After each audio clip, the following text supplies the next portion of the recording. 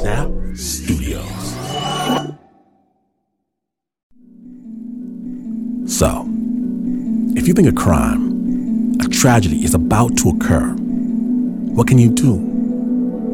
Can you lock up, detain, punish, or persuade someone who hasn't done anything? Or done anything yet? From WNYC Studios and Snap Judgment's Underground Lair, my name is Glenn Washington, and today we're going to take the full hour to dive into a single story.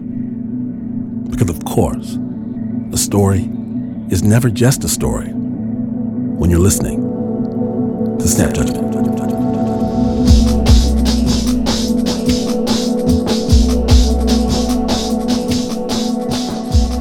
We begin at a high school in Portland, Oregon, where school officials fear the next school shooter might be a teenage boy in their midst. Because of the sensitive nature of this story, we are not using real names, and listener discretion is advised. My name is Bethany Barnes, and I'm an education reporter at The Oregonian. So one day in March, I was sitting in the newsroom, and I noticed a new voice message on my desk phone. All the message said was something along the lines of, "I'm calling and I have a confidential Parkland tip about Portland."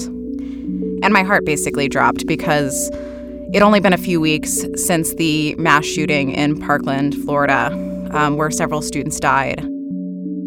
My initial instinct was, did someone call in a school shooting ahead of time? I dialed the number back as fast as I could.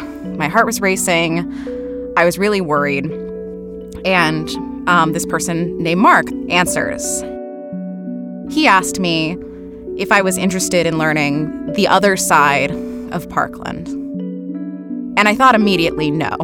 There is no other side to school shootings. Like, what are you possibly talking about? But I said, what do you mean the other side? He eventually said, his son was going through a threat assessment because the school believed he could be the next school shooter.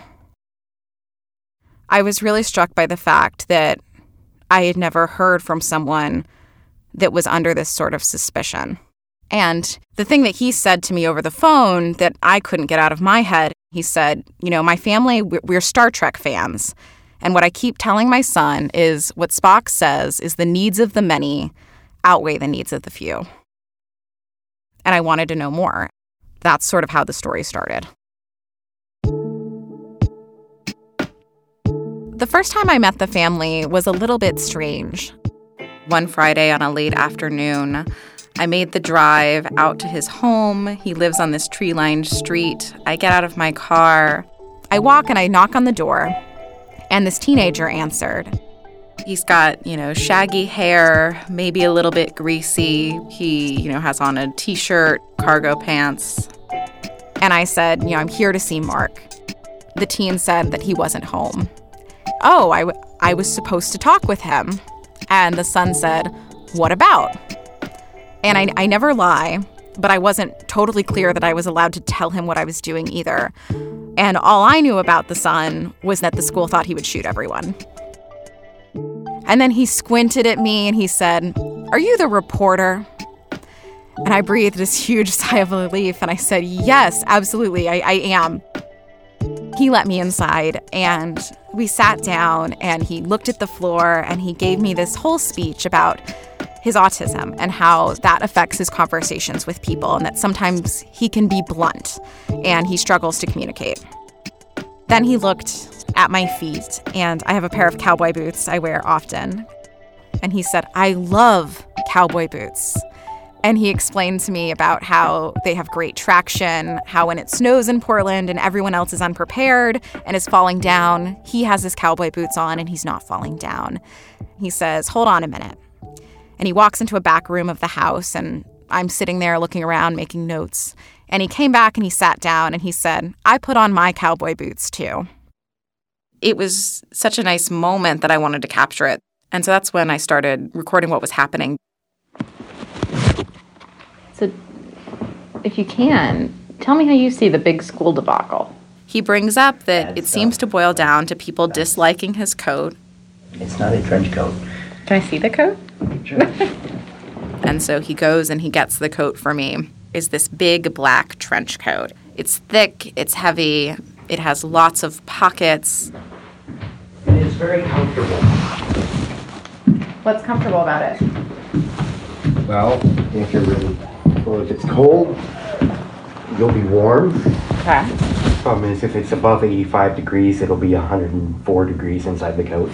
And starts explaining it with this clear joy. We measured it in science. Well, I measured it. It's actually happened that I went to school without my coat and I got marked absent in class. Really? Because everyone associates you with the coat? Yeah. I didn't have my coat, so... We started talking about his classes, and then in the middle of that conversation, we built the sets for... his dad came home. Hey! Hello. I think paused to say hello to me, and basically he started into all of this. I just got done with a meeting with Mrs. Markle, Who? the student services lady at the administration. Okay? The dad was pretty upset and immediately asked Sanders to show him the scissors. I never sharpen them, Dad. They've got factory sharp. Then we get some that don't have sharp points. Then they're And too you big to don't- fit in my and you pocket. don't sharpen them. If they're dull pointed, in other words, no sharp scissors. And Well, you then get they're them- not half as useful as they need to be for class. Perhaps. Sometimes you need pointy things for class. I'm gonna get them.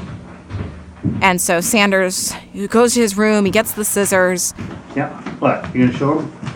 he takes them, he takes off the blade guard, which is on the scissors. So these very tiny scissors that are about the size of my 2 fingers. I was told that you were showing that how you would sharpen them. Okay? No, I said how they were sharpened, not that I did it. Did you put those points on? Nope. The son is sort of rolling his eyes, being your typical teenager. And I think Mark was still on the fence about whether or not his son had sharpened the scissors. He held them up to his eyes and he squinted at them to try and determine if they had been sharpened or if they could have been sharpened. They came that way. They understood that you put the points on. Well, then they're idiots. No. I never said that, Dad.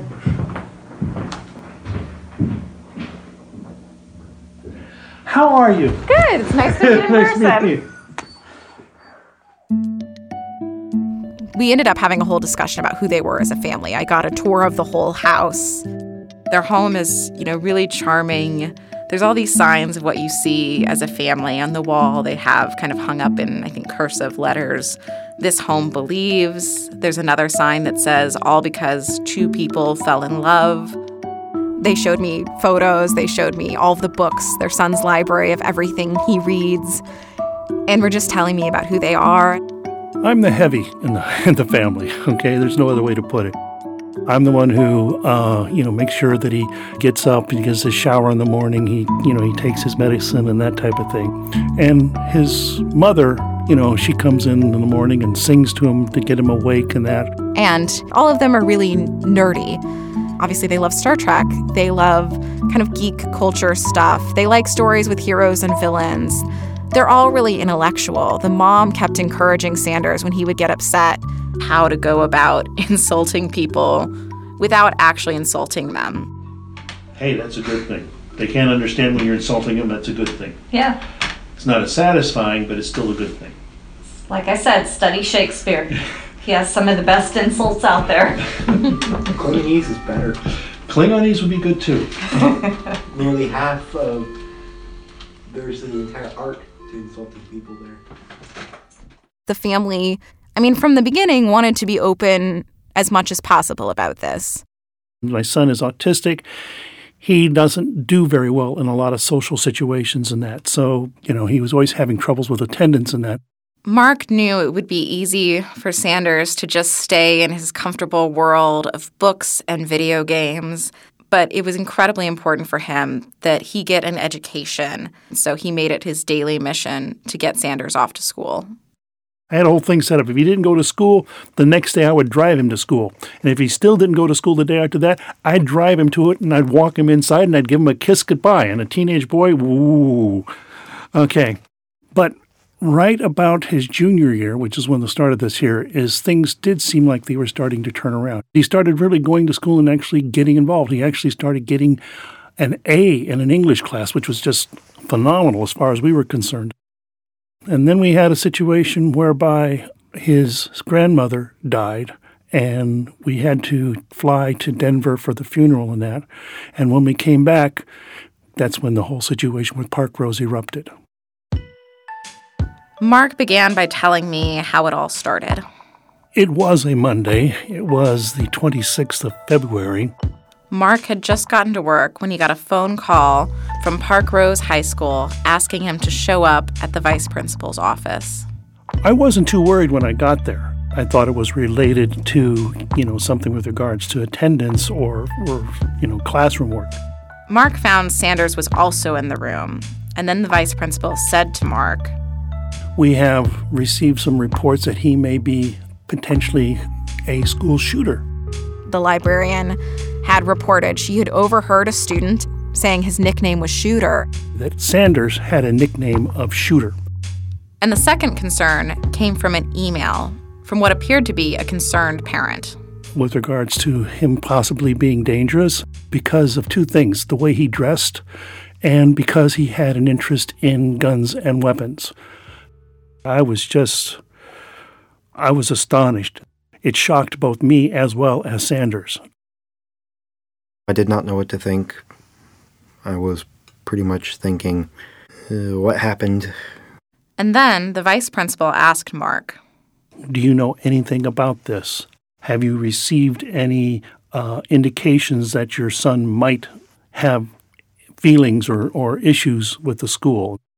I said no. At this point, my son did make a comment to the effect that says, "Anybody who's going to shoot up a school is either not too bright or is having a crisis." I told them I'm not stupid enough to try it, nor would I want to. People tend to judge people on their appearance, and I try not to. And I have no intention or desire to try to fit in. So I wear my coat and it stands out.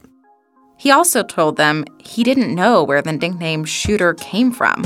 No one had ever called him that. I was calm and I tried to be honest.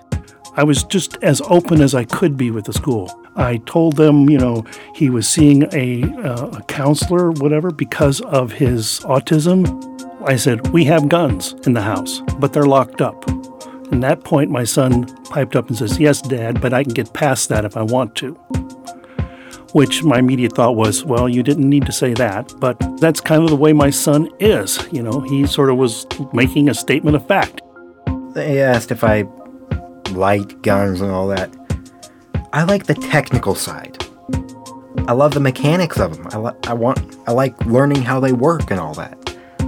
But they're just not my thing.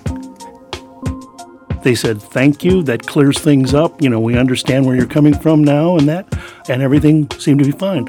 I walked out of there with Sanders and I said, "Well, looks like things are okay." Sanders went back to school. I went back to work. I received a phone call about 2:30 in the afternoon that the Portland police were at my house to search for weapons. And I immediately connected this with what was going on at the school, which was, I was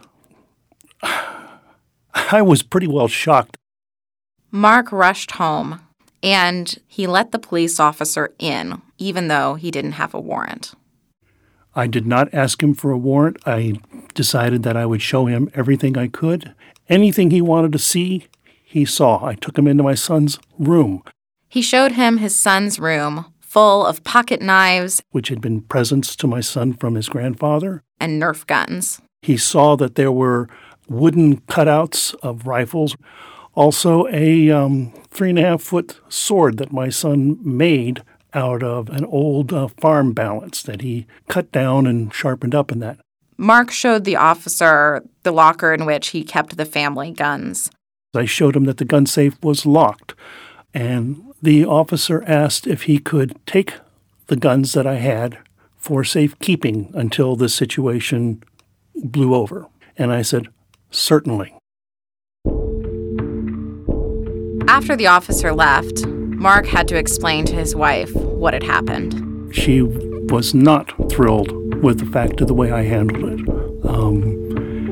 But I was a person on the spot, and my main concern was to make sure that nobody saw my son as a threat. What happened next was when Sanders came home, he told us that he had had another meeting that afternoon with people from the school. And they had questioned him about everything that had gone on, basically a rehash of the morning conversation.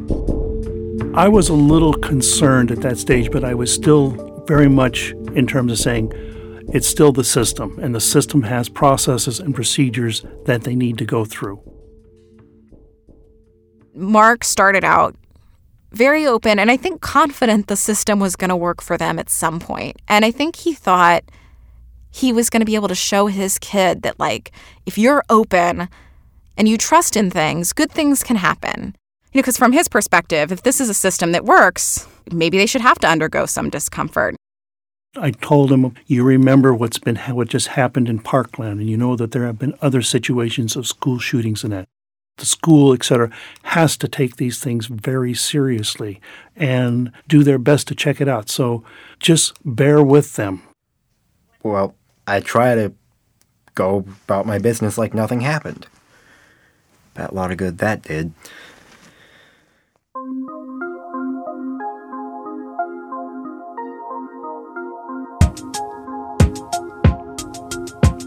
When we return, Mark goes back to Parkrose High. He's determined to squash any doubts the school has about his son, Sanders. Snap Judgment.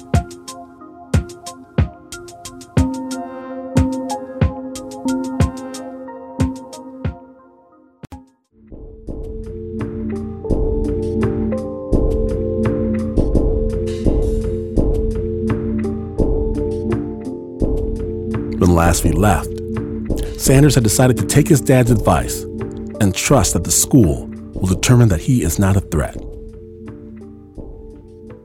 A few days later, Mark was back at the school with his son, sitting across from school administrators. I wanted to basically say, let's talk about it. Let's find out why you have this concern, and let's see what we can do to allay this concern. They said they would like to basically search my son at that point in time. I says, what? And they said, yes, we'd like to go ahead and do a random search of your son. My son, Sanders, immediately piped up and says, fine. I kind of volunteered for that, because I figured if they figured it out quickly, they'd stop bugging me and I could go back to reading my book. So I took everything out of my pockets. He's got lots of pockets in this duster. It's not a trench coat, it's an Australian Outback duster. It's a really good raincoat. It's warm and it's got pockets big enough I don't need to bring a backpack. And Grandma gave it to me. And he started pulling out pencils and he started pulling out some papers and that. And then he reached down in a lower pocket and that, and he pulled out a pair of small scissors. The pair of scissors I use every day in tech theater. He uses it in his theater workshop to cut materials and that. And they said, they asked me this question, can scissors in any way be used as a weapon? Anybody who looks at a pair of scissors and says, oh, those are used to cut stuff, would probably figure out that they can be used as a weapon. They're pointy. So, duh. And the process of making a pair of scissors is taking two knives and bolting them together in the middle. People consider knives weapons, so it's a weapon. They said something like, have you ever used it as a weapon? He says, no, of course not. They asked him to take his duster off. He did. They patted it down. They found nothing. And, etc. We sat down. That's when they told Mark that for his son to go to school, he would be under some constraints.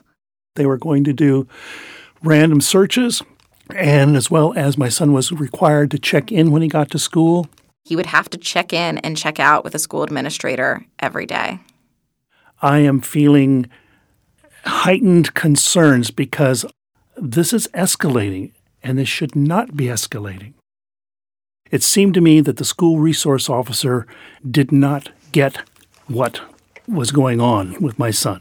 He made comments that, why is he wearing a jacket that other people would associate with school shooters and that type of thing? Why doesn't he understand and, wear something else? Why doesn't he change? Started sounding very much to me like a profile, that my son was being profiled because he didn't, I don't know how else to put it there. At this point, he talked a lot about his struggle about trying to understand his family's kind of right to their feelings. That's when I said something that was probably, in retrospect, not wise. I said my son was understandably feeling a little anger about this. He would probably want to punch out whoever made this comment about him.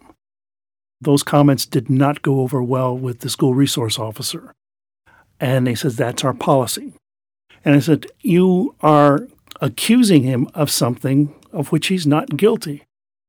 I know my son, and the fact that you want to randomly search him, particularly with the fact he's autistic and he doesn't like to be touched that much, this is not the way to do things.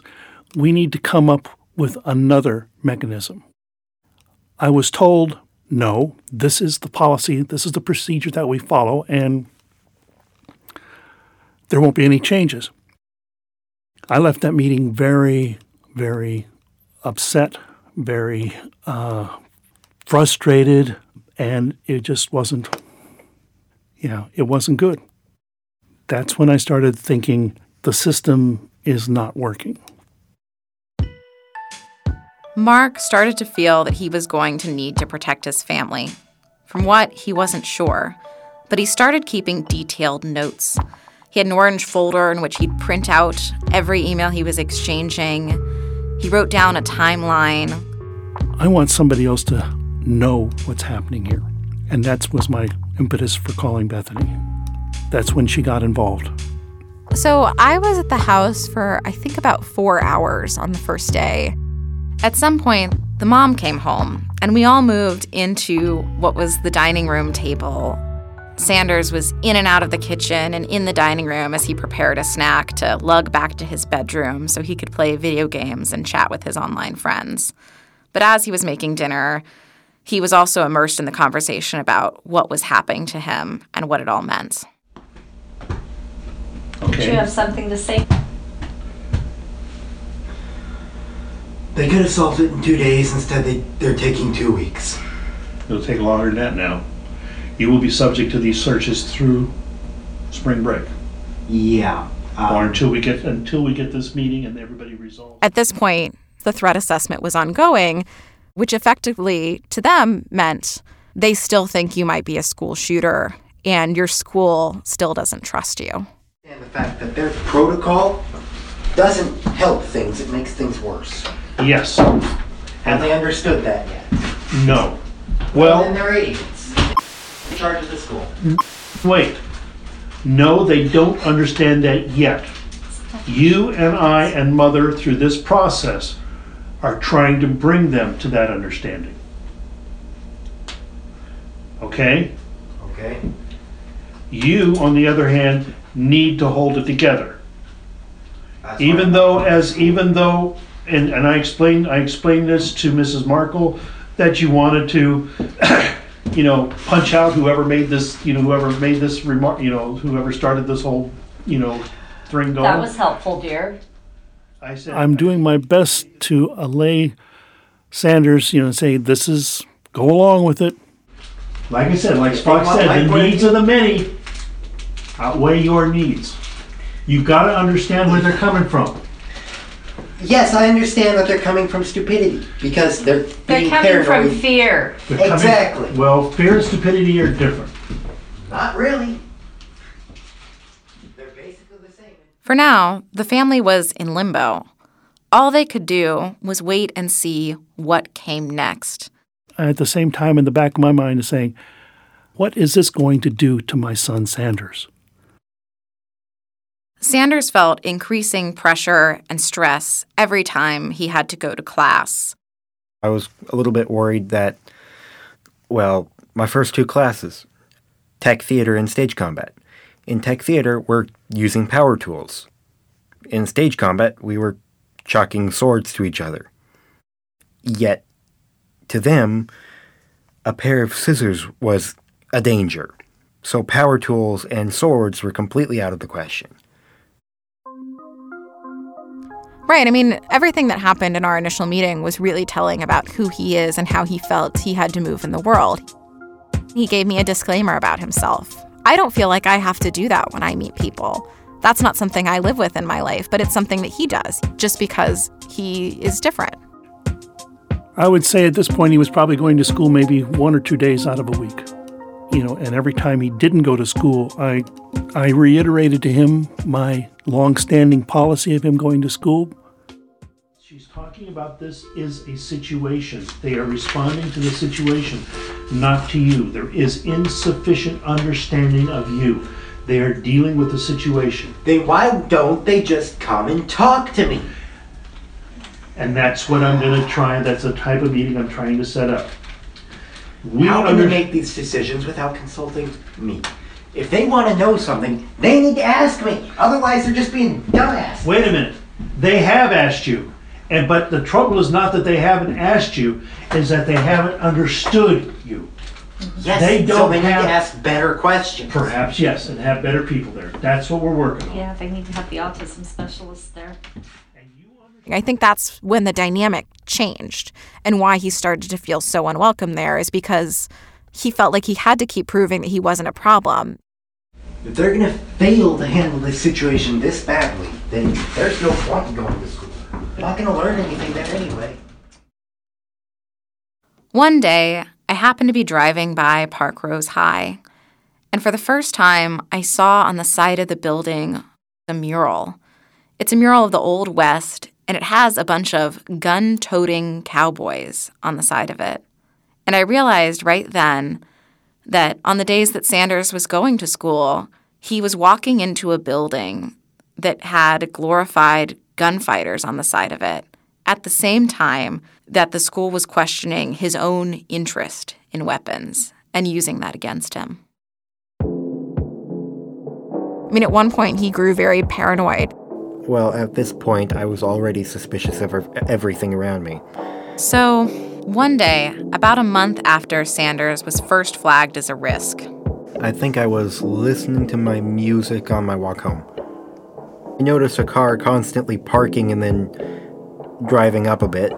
Eventually, I got to the end of the block, turned, got to the end of that block, turned, got to the end of that block, turned again.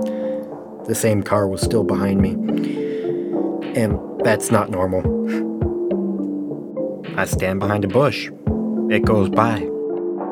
I was about 45 minutes later than normal, getting home. And when my wife and I heard about this, we says, well, you need to, take the license number down, call the police. And he said, Dad, I thought it was the police. And I'm going, oh. Things have progressed to the point where not only he doesn't trust, now he's afraid they're out after him or whatever. I mean, it's like... I don't trust...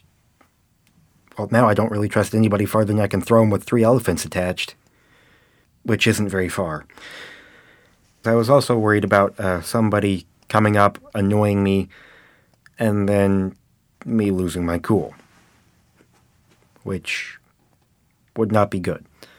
I didn't want it to be a elephant in a china shop sort of problem. Eventually it got to the point where I wasn't really going to school anymore. He needed to go to school every day, and now I felt that I just couldn't make him do that. I've got to listen to my son, and he's concerned. He doesn't know himself how he's going to react. And I had to accept that. I had to accept that. I told him, Sanders, I get it. I understand. I support you.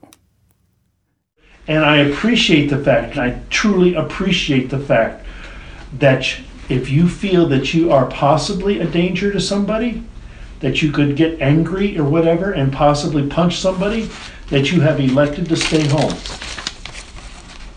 That shows responsibility. That shows responsibility, because anybody can get angry. Anybody can get angry. That's why I haven't given you shit for not going to school. Normally I would. I'm trying to convince you to go to school, but I understand. If you feel that going to school right now, you don't have sufficient control, that you could be a danger to others, then by all means, stay home. Okay? What we want...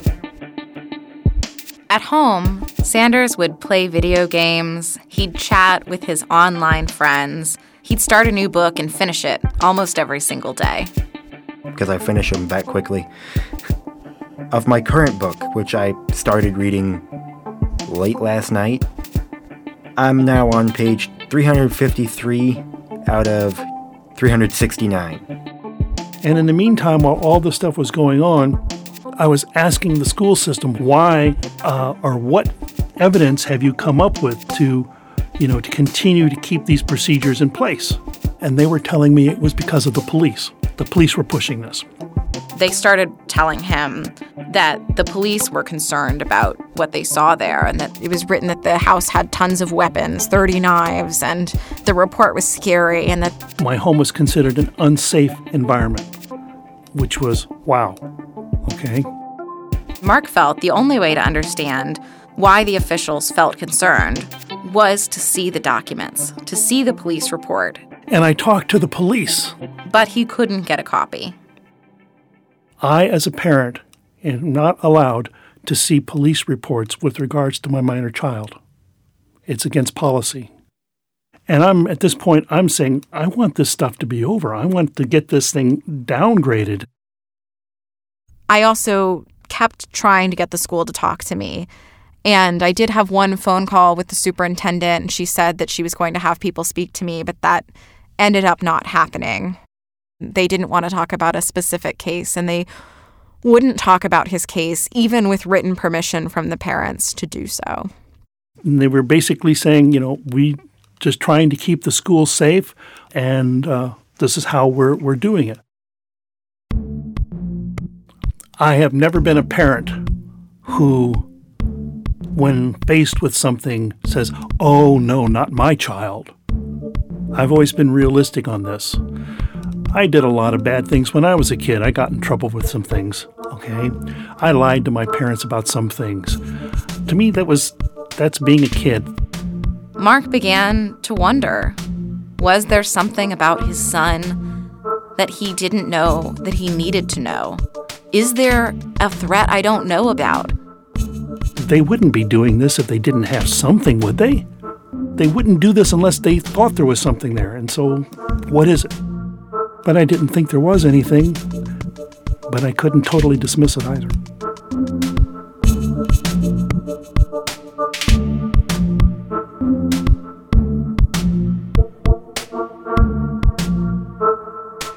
In just a moment, Mark decides to go directly to his son and ask him if there's anything that he's keeping from Mark and his wife.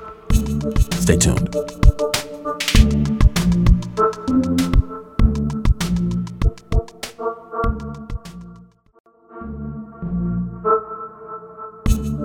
From WNYC Studios and Snap Judgment's underground lair, you're listening to Snap Judgment, the No One Calls Me Shooter episode. When last we left, Mark was grappling with a very big question. Did the school know something about his son that he didn't know? Snap Judgment. One evening, all of us were in the living room. Sanders was playing with the dog on the floor, petting it, feeding it biscuits. Meanwhile, his parents were trying to get more answers. Did you say something? Did you do something? Have you heard anything from anybody about that shooter nickname? Nope. Do people think of you as shooter? Nope. Have you asked around at all? I mean, I wouldn't blame you if you didn't, and I'm not encouraging you to do so, but I'm just wondering. In the conversations I've overheard that people thought they were having behind my back, Yeah. they haven't mentioned it. See, I don't know how they tied that to you, and that Stupidity. disturbs me. It takes stupidity That's- to do it. Well, it disturbs me that they're saying someone said that you were called the shooter, but we don't have any tie between someone said you were called the shooter and that you I have never were said that. called the shooter. You've never You've called never yourself said that, right? Correct.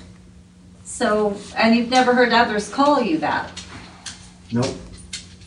So to me, it seems like an empty allegation because they haven't tied it to you. Have they released the report yet? No, we can't get it yet. At some point, someone told Mark he'd be able to get a copy of the police report if he went through the court system. And so he began that process. One of the other questions I Spelled with had, letters. yeah. Here's another question. One of the things they brought up is the fact that Grandma Margaret died.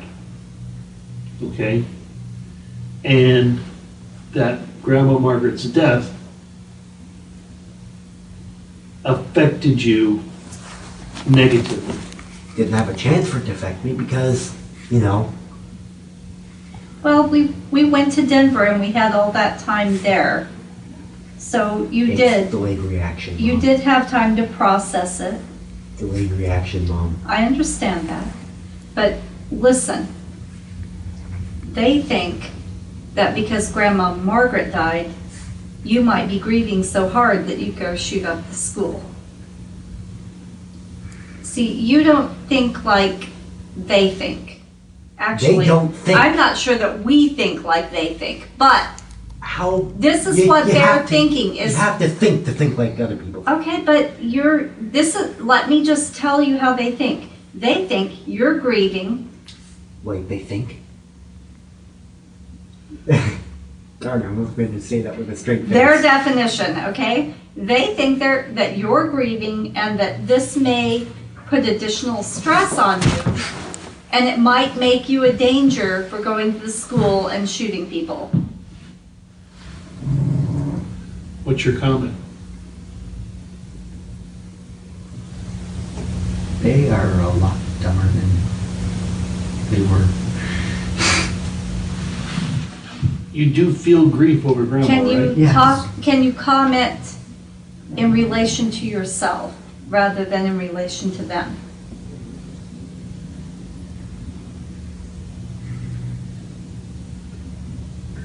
Yes, I'm sad. No, it will not affect my judgment. It's a very Spock-ish comment. At this point, I think it was really hard on the family because it felt like no end in sight. Like, when do you know that they ever feel comfortable? I mean, the superintendent, when they eventually met with her, said to them that if you were going to draw a picture of a terrorist kid, you would draw a kid in the trench coat. I have another question for you. Are there other kids who wear black trench coats like you do? Writing One or codes. two. Really? They wear something similar, but yeah. Okay. They wear a long black coat. Are there others who wear long coats do you in know other colors like brown or khaki or? do you know anything about those kids? They recently started wearing coats. Are they weird? One or two. So one, Are they your friends? don't know enough. Is there anything different about their behavior other than they wear the coat? They tend to sit alone and not do much. Isn't that you? During lunchtime, do you sit alone or do you sit with? I go to class after training. He has tater tots for my pizza. Right? He's got to deal with gets his tater tots, he gets his pizza and he gets tater tots. Doesn't like tater tots. And I don't like the tater tot. One night, I was making a routine phone call in the evening to Mark, and he sounded different than I'd heard him. And he told me that his son appeared to have changed, and that while his son had struggled with bloody noses in the past, they'd been gone for a while, and now they were suddenly back. And this frightened both myself and my wife, Elaine. Because he began to isolate himself a lot. I mean, there were times when I would try to talk him into coming out and doing things or going out to eat. He just didn't want to leave, and he stayed in his room almost all the time that he was home. Not sure anybody really grasps just how angry it made me. One morning, Mark peeked into his son's bedroom. He sees a pile of bloody tissues from these bloody noses, and his son is just this lump in the bed. I resolved right at that point in time with my wife, Elaine, I was going to go in and see the school. And I went in that day or the next day and met again with the vice principal. And I says, we've got to come up with a solution. He's not going to school. He's now depressed. This is not sustainable. The vice principal says he wants Sanders to get comfortable in school, whatever it takes, and that he thinks he has a solution. And so we came up with a plan for him to start doing night school. And he was willing to give the night school a chance. And I was willing to grasp at it because I just so wanted him to get back into school. He needed to have something. He needed to have that in his life. How are you doing? Better than I was. Do you think you will be, if this situation is resolved, do you think you will be able to trust the school again? That depends. On what? Whether or not I get an apology. I told you that was going to be a big thing. I wanted to hear, we're sorry. We'll try to fix it so that it won't happen again. That's all I wanted. And I might have been able to stand going to school again. At the beginning of this, he was a kid who he didn't care about the administration. He didn't really know who they even were. And by the end of this, he was really angry with the administration. He has an axe to grind now, and that didn't exist before. So basically what happened is because Sanders felt so unwelcome at the school and his trust was so broken, he left Parkrose High. It was now the month of May. For the family, it had been 2 months of unknowns and uncertainties. They still didn't know why the school considered their son a threat in the first place. All they know is this process has essentially led to their son dropping out of school. One day, the police report finally arrived in an envelope. It's the police report. This is the police report. Sanders sat in a chair and leaned forward, listening, somewhat ironically, in his Parkrose High t-shirt. So it's dated 2/26/2018 at 12:07. The mom read it out loud, and they were pretty stunned by it. Aforementioned incident. I spoke with Drake, vice principal, and he expressed some of the concerns he had. Drake mentioned the original report started with a peer student at the high school named... They did not redact that. The biggest thing that it revealed was the name of the student who had been overheard. And that was amazing to us because we would have expected that to be redacted, but it was not. My son responded and says, I know him. Heck, I like the kid. He's nice. Was having a conversation with friends in the library about the recent school shootings nationwide. Was overheard by the librarian saying, I feel mostly safe at this school, but there is this one student who makes me feel uncomfortable. And then they put in brackets, so this is not part of the quote, end bracket. And he goes by the nickname Shooter. The librarian later reported this conversation to Drake. And the brackets are interesting because that was supposed to denote that this wasn't something necessarily directly said. How did they infer that Sanders was the name that was supposed to go in the brackets? So it was singling somebody out. If they didn't even know what student was talking about. I would still like to know why they tied to the shooter. No one has ever answered that question. Well, has anyone, I guess we don't know this, has anyone talked to Was no. This because Most likely not. They were surprised to not see anything that made their home sound like a terrifying place, that made their son sound abnormally reckless or violent. It was, in their eyes, almost bland. However, he does not seem to be harboring resentment or fierce anger toward the school. He also denied wanting to harm himself or others. And then the report sort of concluded with this idea that it should go to a level 2 so Sanders could get support. It is my recommendation that go to a level 2 threat assessment so more support can possibly be allocated to him. Well, I'm sorry, but searches, random searches are not support. They had nothing to go on.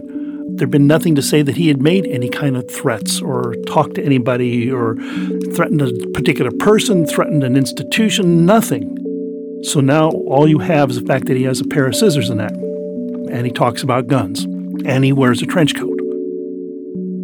For me, the report had a lead that I wanted to chase down because I thought it might have more answers.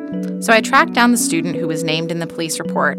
I found his mom and got her permission, and then I called him on the phone. When I called up the boy, I told him that I wanted to talk to him about a classmate, a boy named Sanders. And he interrupted me. He said, "Oh, Sanders, he's a great kid. He's a great guy." And that's when my heart broke because I knew that this boy probably had no idea what I was about to ask him. And the boy was totally aghast. He said he didn't call Sanders shooter, that he would never call him that. And so I pushed the conversation forward and I explained that because of that, Sanders had been suspected of being a possible school shooter. Did anyone at the school ever talk to you about this remark in the library that they say that you said? And he said, "No, the school hasn't talked to me about this. I can't believe that I'm in a police report saying this." And that was shocking to me. I was really stunned that the police officer at the school, that no one had spoken directly to him. They could have talked to him, and I don't know why they didn't. And I asked that, and they never answered me. He was so upset and horrified, and he said that's wrong, and I had no idea. I had no idea. I feel so bad. I feel so bad. He's a great kid. I can't believe this. I don't even think Sanders goes to Park Rose anymore. And I said, "You're right. He does not go to Park Rose anymore." Anytime humanity has been faced with something new, our first instinct is to chase after it with pitchforks and torches. Or the modern equivalent. Basically, we're scared of anything that doesn't conform to what we're used to.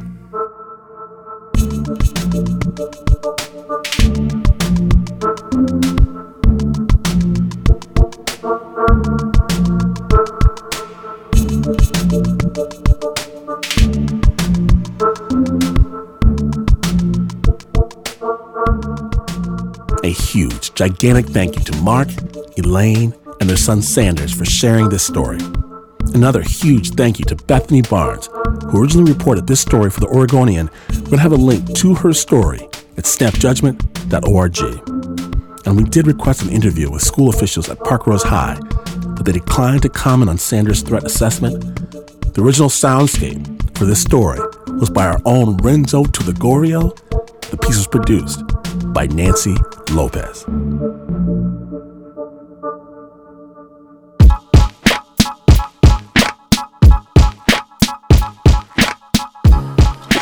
Now then, Snappers, if you like stories that rock your world just like this one, know that more Snap Judgment storytelling awaits. Hours of twists and turns and insights that you can get nowhere else. All of it available on the Snap Judgment podcast. Get it wherever you get your podcasts. And you can wear the Snap Judgment pin to let the world know you snap, or get the Jen Cobra Comedy Special because Snap's Queen of Comedy has a never-before broadcast story that will leave you in stitches. All of it available just for joining Snap Nation at snapjudgment.org. Snap was brought to you by the team that always travels in pairs. Please show some Snap love for the Uber producer, Mr. Mark Ristich. Pat Mesiti-Miller, Anna Sussman, Nancy Lopez, Renzo Boreal, Teo Ducott, Flo Wiley, Eliza Smith, Liz Mack, Leon Morimoto, Shayna Shealy, and for just a little while longer, Jasmine Aguilera. And even though this is not the news, no way is this the news. In fact, you can wake up one day excited to race the big marathon, talk a big game on the way to the course. And only when the announcer fires the starting pistol do you realize that maybe, just maybe, you should have practiced. And you would still not be as far away from the news as this is. But this is WNYC.